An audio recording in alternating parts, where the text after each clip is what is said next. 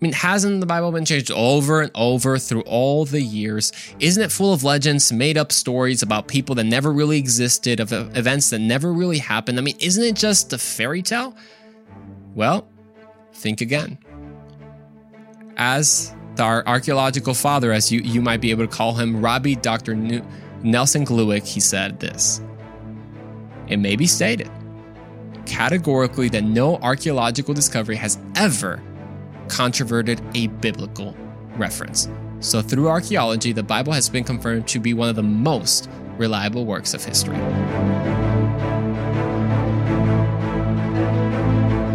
Welcome back to the Andrew Roman Show, man. I'm so happy that you've tuned in. Hey, remember, if you're new to the show, thanks for tuning in. Thank you for watching on YouTube and podcasts. And remember, we have over 100 episodes for you to enjoy. And really, my goal is to approach topics from a faith, culture, relationships, philosophy, and more recently, even science from a Christian perspective. I believe that following Jesus is relevant and life-changing.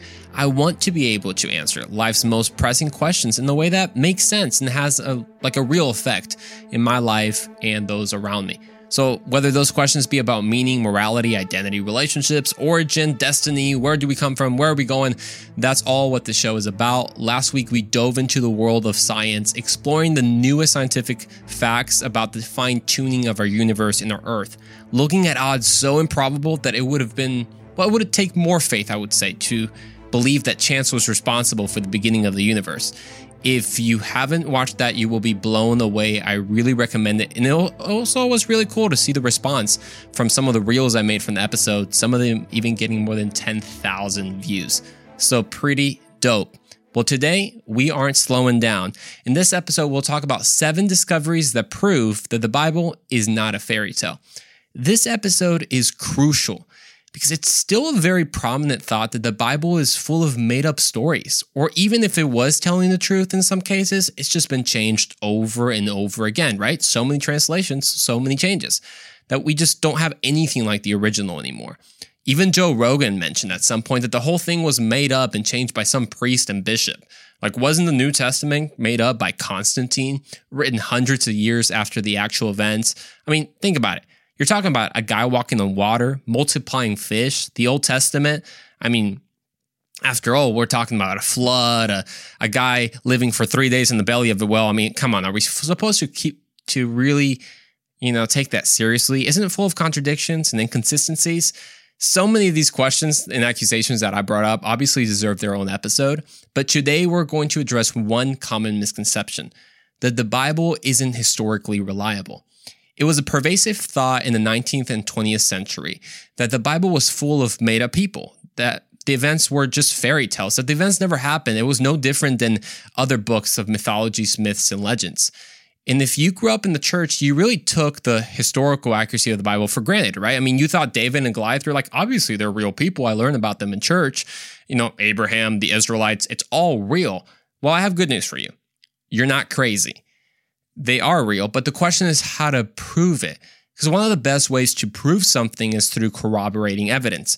Meaning, is there anything outside the Bible that confirms what's inside the Bible?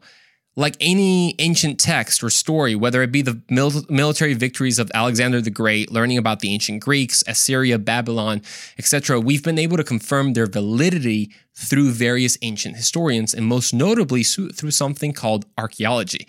So archaeology is the study of human history and prehistory through the excavation of sites and analysis of artifacts and other physical remains.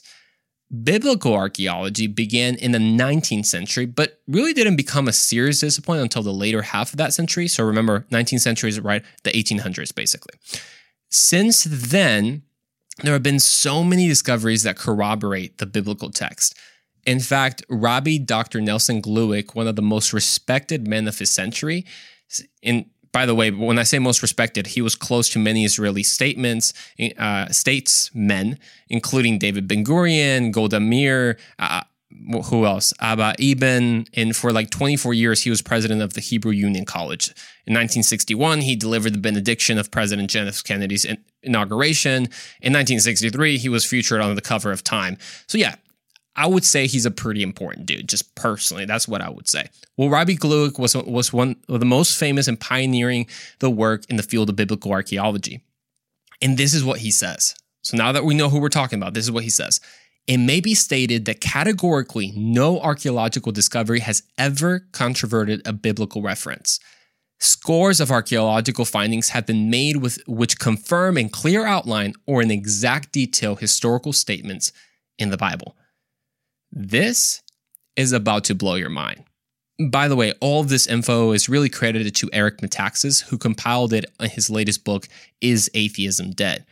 Like we said in the last episode talking about scientific discoveries of our universe, this will either strengthen your faith in God and trust in the Bible, or shake your skepticism, can I even say that word? Skepticism of God in the Bible.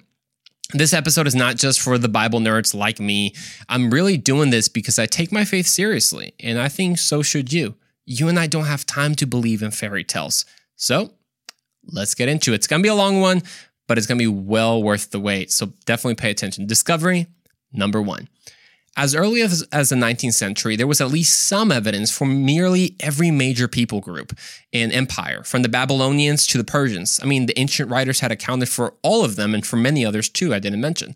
Yet there was no extra biblical evidence for a significant people mentioned in the Bible, the Hittites. Now, the Hittites weren't some small tribe, someone, barely mentioned like the Nephilim. No. The Hittites are mentioned 46 times in the Bible. We first hear about them in the time of Abraham in Genesis 23, when Abraham purchased what is known as the Cave of the Patriarchs from a Hittite named Ephron. And we continue to hear about them hundreds of years later in Deuteronomy as one of those occupying the land of Canaan. Fast forward to the time of David, the Hittites, they're still there. Bathsheba's husband was Uriah the Hittite. So the Bible portrays them as a vast empire with tremendous power, stretching through the centuries. So where had they gone? I mean, why was there no trace of them anywhere, even in ancient literature? For scholars of the 19th century, the Hittites became Exhibit A in the case against the historical accuracy of the Bible. The puzzle of this mysterious people began to form as early as 1809. Now, when the Swiss explorer Johann Ludwig Burckhardt, okay, to be honest, I don't really know if I said his name right, but I'm going to try it again. Explorer Johann Ludwig Burckhardt. And by the way, he actually took on a Muslim name, which is way more complicated. So I'm going to butcher that. So let's just call him Johann, right? Let's just call him Johnny. So Johnny over here was visiting Syria in search of an ancient city called Petra. In that journey, he was actually traveling through northern Syria and the city of Hamath, where he noticed some black basalt stones in the foundation of a building. Now, on them was an inscription in a strange-looking language. Now, he only writes about this in his journal, which was published 5 years after his death. He writes, quote, "In the corner of a house." Wait, he was Swiss, right? So I don't know what's a Swiss accent. I feel like maybe it's almost like German, maybe? Like it's like a German accent, In the corner of a house, in the bazaar, is a stone with a number of small figures, in signs which appear to be a kind of hieroglyphic writing, though it does not resemble that of Egypt. How is that? Hey, if you're Swiss, I'm so sorry. I just like trying to do accents, so I apologize. But he wrote in his journal, this discovery, though, was lost another 50 years and no one found out about it. Meanwhile, in 1834, another explorer, this time it was a French one, discovered another piece of the another piece of the puzzle, I should say. So this French explorer, Charles Tixier, was wandering northward through Turkey in search of the ruins of a lost city called Tavium. It was a Roman city. When he arrived at a village of Bogokois, he inquired with the locals about any ancient ruins they might have seen. And they took him to some hills overlooking the village, and Tixier was astounded to behold the remnants of a civilization that did not look Roman and was much older. Now, there were several colossal fortifications with stones of extraordinary size. Then there was another monumental wall, then a gate on which he saw a larger-than-life helmeted figure holding an axe. Another mile down, another gate. He discovered an ancient city that would have been larger than ancient Athens. Imagine that. A year later, a British diplomat by the name of William Hamilton discovered a second ancient site only 12 miles north. At this point, the news had broken out. Something was definitely going on in Turkey. George Perot, another discoverer, discovered what others had missed previously. It was a long inscription stretching 25 feet across, carved into the face of the rock. So many archaeological discoveries so far, yet no one had any idea who the civilization was. It wasn't until an Irish missionary, William Wright, when he enters the picture, that the identity is discovered. As he researched all the evidence so far, right? The black basalt stones, these inscriptions, these walls, these statues, these gates, as he realizes, wait a second, this is all lining up with the biblical account of the Hittites. Now, of course, you might say, well, he was missionary, right? He's biased, he's Christian. Well, of course, we're not just taking his word for it. The puzzle begins to take its forms in the years of 1870. We're talking about 1870. Remember the black basalt stones? Those weren't until since 1806. So almost 70 years here, and we're just making progress. In 1870 is whenever people were able to get what's called squeezes, which their paper mache impressions were made of those black basalt stones that were discovered back in 1806 in northern Syria. And they also found similar inscriptions all the way to Izmir in western Turkey. So through the work of linguist experts like Henry Sayce and Hugo Winkler, and by the way, when I say language experts, I mean these guys, one of these guys could read Latin and ancient Greek before he was 12. Bruh, what were you doing before you were 12? I was still picking my nose, bruh. I was eating my boogers at 12. By the way, I was not, okay? In my defense, I really was not eating my boogers by the age of 12. But I definitely was not reading ancient Greek and ancient Latin, okay? I was not doing that. Well, these guys cracked the first code of this language, and with it became known as Luwian, the ancient language of the Hittites. Now, again, this takes a whole scholarly consensus to even agree on. But they did. In the decades after, even more evidence emerged to substantiate the claim that these were the Hittites, and they're still even emerging now. The ancient city that was discovered in northern Turkey, do you remember that, with the huge person with the axe? It's called Hattusa, the capital of the Hittite kingdom. Or I would say it really sounds like the house of Jabba the Hutt. Come on, Hattusa, the Hutt. Man, that was going to be real ugly. If you're watching right now, I was just trying to be like Jabba the Hutt for a second, but then I realized that's probably really bad imaging. Yeah, that probably got really nasty, me trying to look like Jabba the Hutt. But hey, that's what it was called, Hattusa, the capital of the Hittite kingdom. And the long inscription that was found was actually a list of Hittite kings who had dealings with the Egyptians.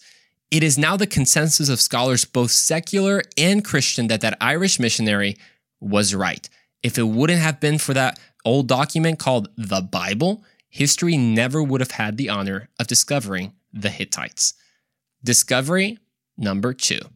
In the 1800s, it was really just a groundbreaking time for the world, like improving to the world that the Bible wasn't a fairy tale. So many of these things that I'm going to talk about was, in fact, all happened during the 1800s. Well, similarly, Sir Austin Henry Layard, I know all these names are so hard, to be honest with you, so I'm sorry if I butcher these, is one person to thank for this next discovery. Unlike some discoveries that are unveiled by happenstance, you might say, where someone just happens to find it, i.e., the Swiss explorer Johnny that found the black basalt stones just trying to find the city of Petra, this was not the case with what is known today as a black obelisk. In December of 1846, during the cold desert nights in Mosul, Iraq, Sir Austin's team were really just about to call it quits. Isn't that interesting? Like right when you're about to call it quits, you might just be in the verge of your greatest discovery. Now, luckily, he was able to convince his team to, hey, guys, let's just dig one more day, not even knowing that he was about to discover a more groundbreaking connection to the Bible. A workman's tool struck something hard. Remember, they hadn't found anything, but finally they struck something hard, and after a few minutes of digging it, it showed to be an outstanding black kind of limestone stele of some sort. It was kind of like an obelisk, topped in the form of a ziggurat, and decorated on all sides, and all four sides with 5 registers of astonishingly well-preserved relief sculptures. I know, this was quite the description. You can Google all this to see it yourself. It dated from the 9th century BC. So by the 9th century, we're talking about like 800 BC. And it pictured the Assyrian king Shalmaneser III, who had reigned from 858 to 824 BC. So we're talking about a long, long time ago. Now, the images showed two kings prostrating themselves before this king Shalmaneser, along with the gifts of gold, even exotic animals like water buffaloes and rhinoceros. And the engraving were in what's called the Akkadian cuneiform. I know, man. Bro, I had to learn all these terms for this episode. So if you don't get it, that's fine, because I don't either. But cuneiform, sorry, I mispronounced it. Cuneiform was kind of engravings, right? So this is what it was written in old cuneiform, which was just being deciphered at the moment in the 1860s. So it's written in this old ancient Akkadian cuneiform, which is just being discovered at that moment.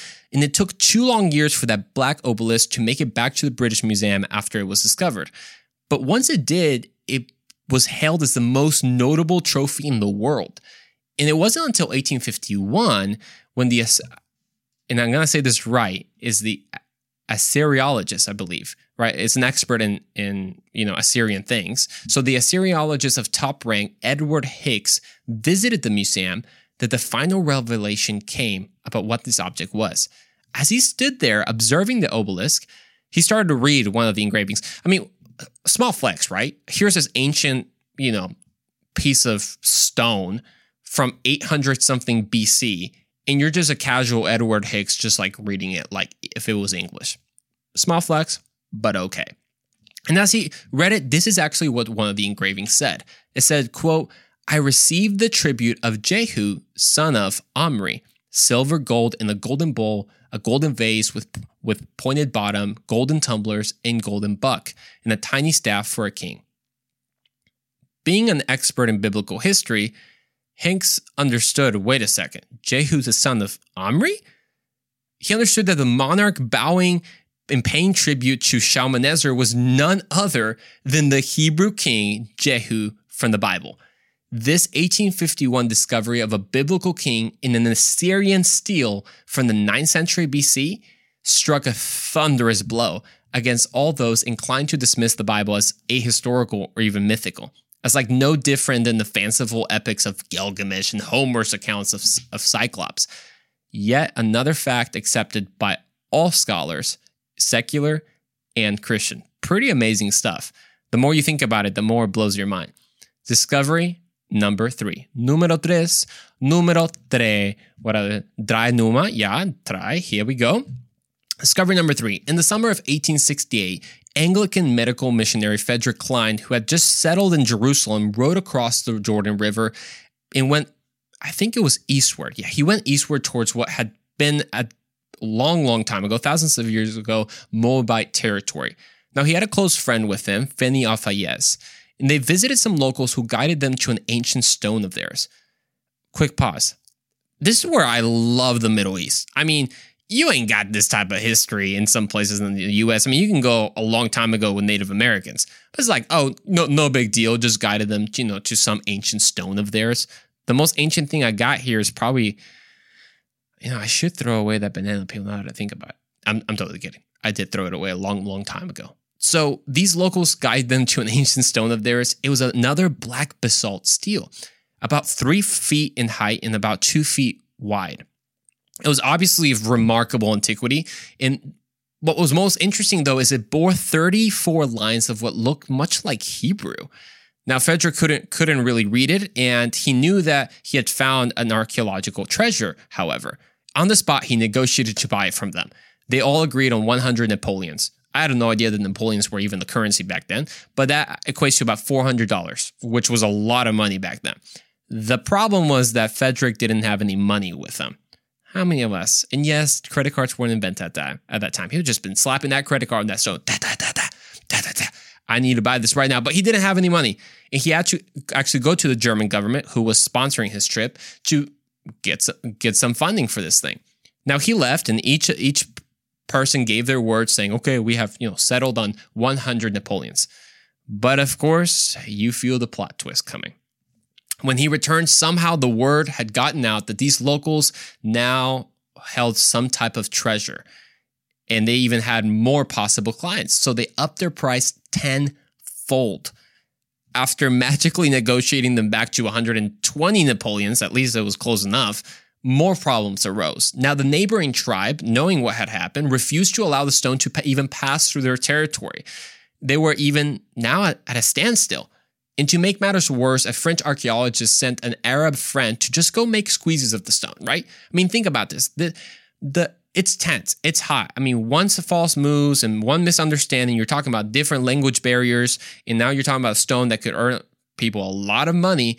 And this French archaeologist just sends an Arab friend just to go make some squeezes. Remember that paper mache impression? So it's just go.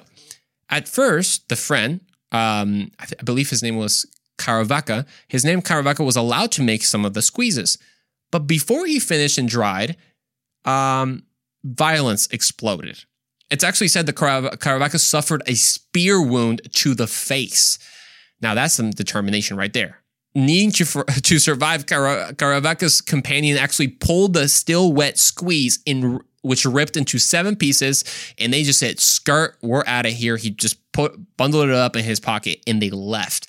Afterwards, the locals actually broke the stone into 100 different fragments. Sounds like the end of the story. But through some luck and some determination, that French man who got his friend into some serious trouble was actually able to purchase enough of the fragments from the locals to recreate the stones with the squeezes that actually worked. And what made this stone so incredible to begin with, for so much toil and violence and money? Well, as we know now, the writing was Canaanite Paleo-Hebrew from the 9th century BC. Again, from the 1800s, the 800s BC. More exciting is that it actually recounted the events from a passage in the third chapter of 2 Kings. The passage itself says, "Now Mesha, king of Moab, raised sheep, and he had to pay tribute to the king of Israel, a tribute of 100,000 rams." Side note, that's a lot of rams right there. This stone that they just found, that's called the Moabite stone, spoke of this very event, and even included such details as Mesha being both a king and a sheep herder. How crazy is that? It is now known as, I mentioned, the Moabite stone, which now currently stands in the Louvre Museum. By the way, I was in the Louvre Museum like years ago, and I had no idea about this, which now is like one of my greatest regrets of. I was so bored in that museum, to be honest with you, because I thought the Louvre Museum was just all paintings, and I saw the Mona Lisa. It was like tiny, by the way. I was just like, really? That's the whole fuss about the Mona Lisa? Like, no big deal. Hey, my respects to the painting. But I had no idea that this archaeological discovery was in that museum. I can't believe it. It actually can still be seen there today, where it remains the longest inscription referring to the kingdom of Israel ever discovered. Discovery number 4. After the landmark discoveries of the Black Obelisk, if you remember talking about Jehu, the son of Omri, and the Moabite stone, anything seemed possible at this point. If we could know that the distant 9th century BC, the Moabites and the Assyrians each had recorded their dealings with Israel, I mean, who knew how far back records of the Israelites might extend? For the discovery, we owe it to the father of Egyptology, Sir William Matthew Flinders. We'll call him Flindy. I'm just kidding. We'll call him Mr. Flinders or Sir Flinders. He was by far the most well-known of his time in the field of archaeology. Also, the pioneer of the method called stratigraphic archaeology, which was a more delicate and precise way to dig from, as opposed to just good old-fashioned treasure hunting of like, let's get the bulldozer going. Okay, this was back in the 1800s, but man, they just went at it at the sand. So he developed a more safe procedure for everyone involved. And it's actually even used to this day. So in 1896, Flinders was doing what Flinders just did, casually, discovering ancient artifacts. I mean, no big deal, small flex. What'd you do on Monday? I just discovered an ancient artifact, dating, 1800 years. No big deal. What about you? Well, I couldn't decide what cereal I wanted. So this is what Flinders did. At that time, he was in Thebes, the ancient city of Thebes, and he discovered a statue of an Egyptian pharaoh called Merneptah. After that discovery, he actually uncovered a rather obscure blast granite stele, which was It was actually the longest and tallest stele that has ever been discovered, about 10 feet in height. And he noted some inscriptions on it that was common to steles, meaning a German Jewish philologist, which, by the way, I had to Google what philologist meant, but it's basically an expert in linguistics. So thankfully, he was there handy to help translate it. And it's common for steles and these kind of recountings of history to retell the many victories of said pharaoh. So in this case, it was the pharaoh, I believe his name was Merneptah. Yeah. So it was just recounting his victories. And that's exactly what this stele did. It was expected. And it talked about the Egyptians' victories over the sea people. But near the end, it began to read this, quote, Canaan is despoiled with every evil treatment. Wait a second. Canaan? Isn't that in the Bible? Like, no mention of the Canaanites have ever been seen outside of the Bible up to that point. But there it was. Yet here was evidence of them. On a stele that was in the 13th century BC. 13th century. Now we're talking about 1200 BC on an Egyptian stele confirming the biblical account. But it gets better. The inscription went on to say, quote, Ashkelon was captured. Gezer has been taken. Yonam has been destroyed.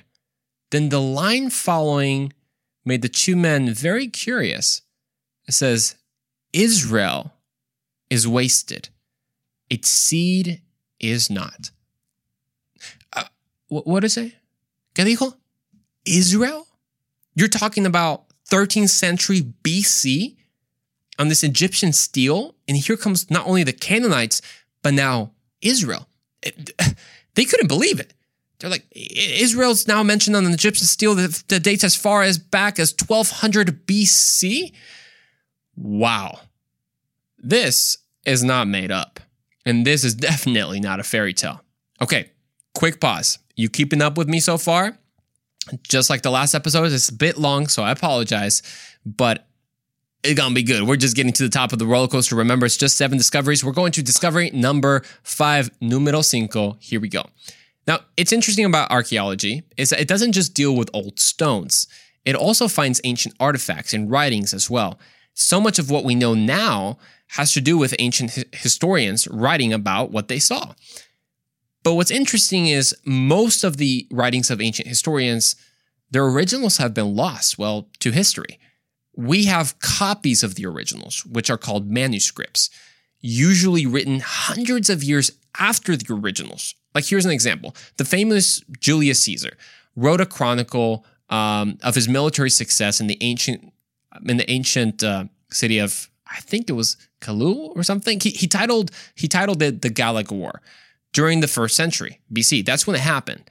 But the oldest copy we have of it so far is in the 8th century AD. We're talking about some 900 years later.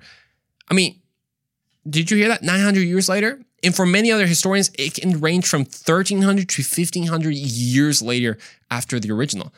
Yet, obviously, we still consider them legit because even though they're so far removed from the events, because there's many ways to corroborate their claims. But that's a long time. When it comes to the Bible, you find an incredible high amount of skepticism. Even some claiming that the Bible has been changed throughout the times and throughout history, and we don't have what was first written. This is where discovery number 5 disintegrates this theory once and for all. It happened in 1947, when a clumsy 12-year-old shepherd boy went looking for his lost sheep along the cliffs overlooking the Dead Sea. Now, what's interesting is the cliffs are riddled with small caves. I mean, the chances of finding a cave was obviously very high. And doing what boys do, he flung a rock inside one of the caves. Honestly, I would have obviously done that. Just to hear the echo. I don't know, hear rock hitting against rock. But that's not what he heard. He actually heard the sound of crashing pottery. As any boy would, he went to investigate the sound. He actually found a bunch of old-looking pottery, and after opening one of them, he noticed they were filled with scrolls.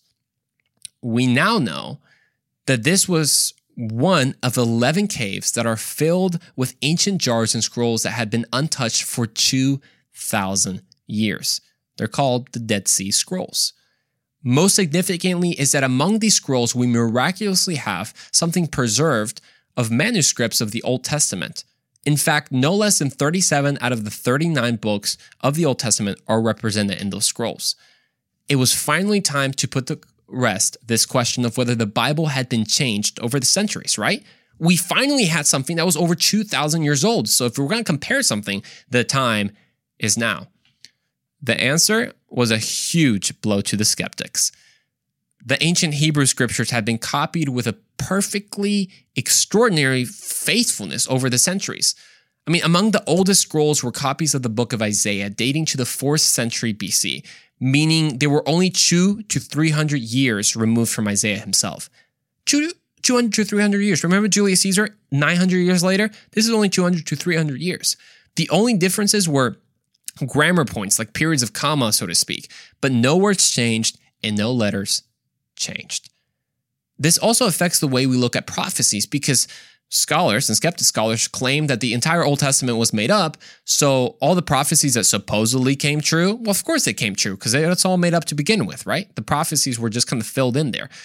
But with this discovery, it proves that these ancient prophecies were written, in fact, hundreds of years before their fulfillment, making them legitimate.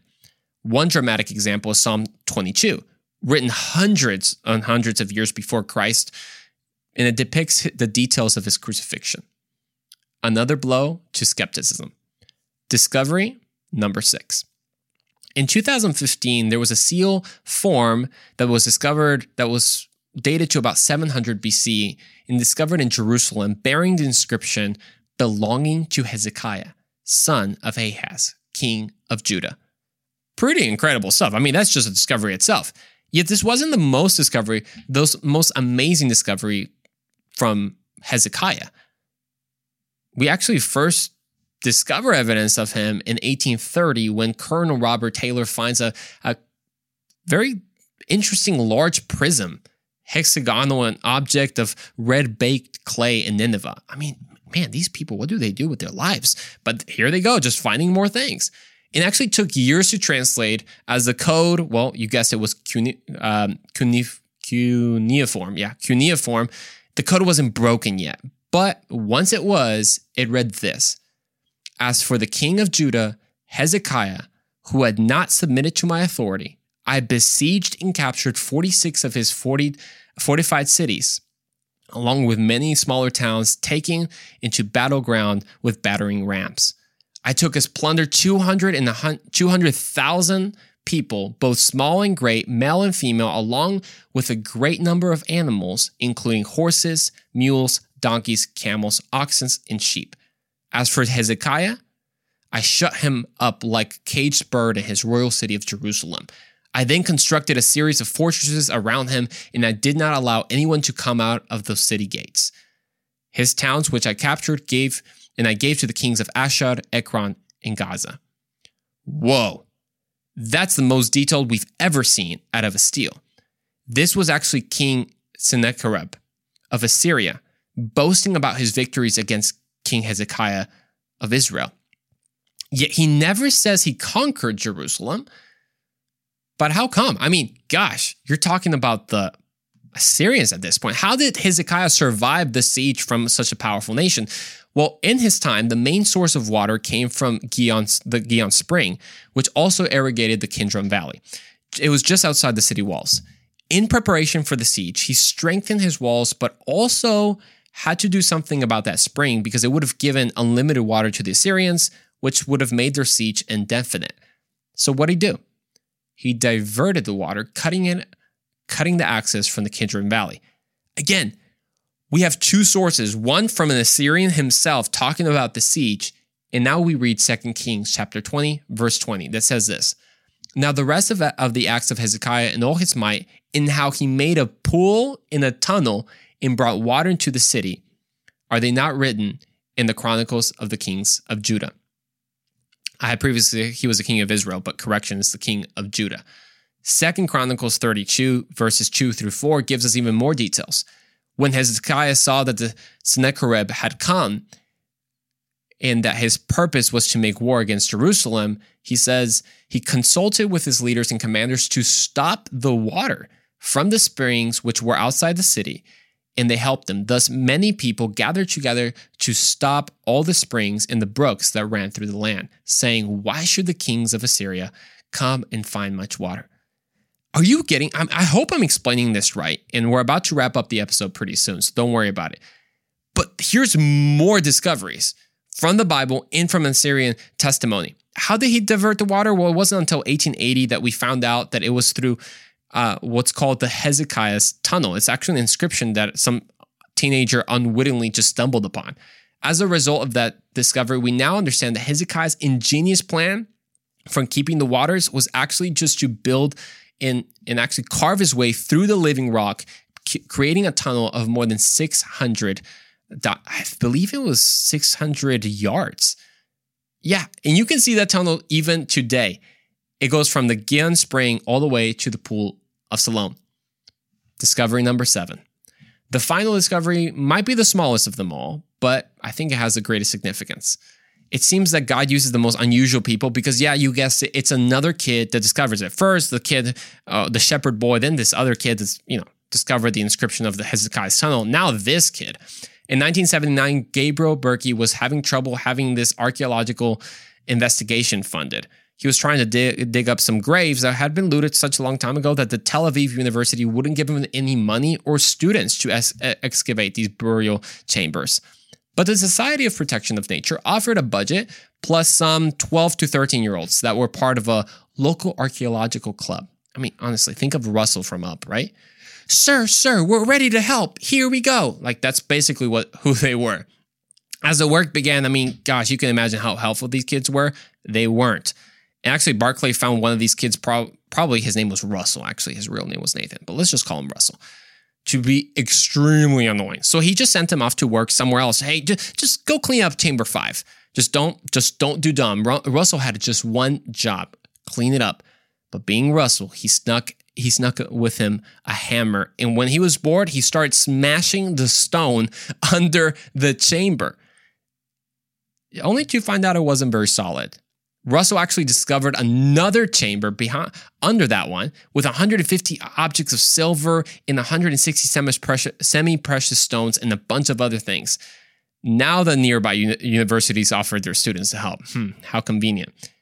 At some point, they finally discovered a strange-looking object, which the leader described as purplish color. Obviously an infinity stone. I mean, we all know that, obviously. But actually, it wasn't an infinity stone, surprise, surprise. But it was an impossibly tiny pair of scrolls made of purest silver.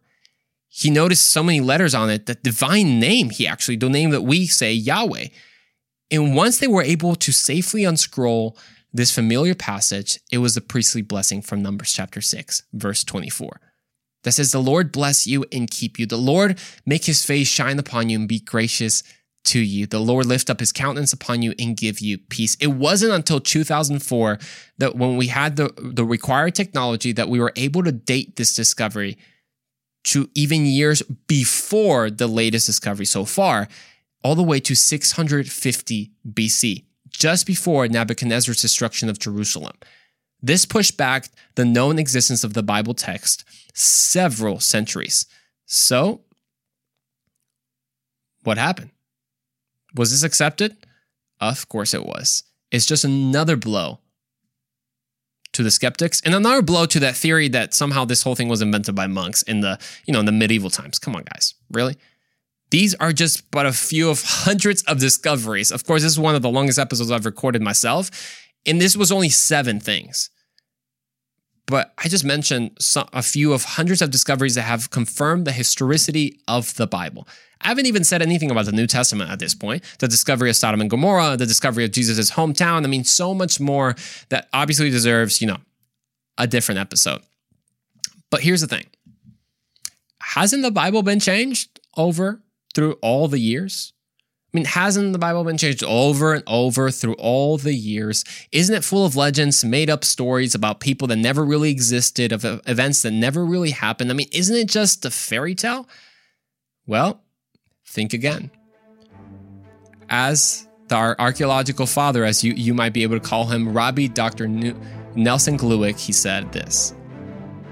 it may be stated categorically that no archaeological discovery has ever controverted a biblical reference.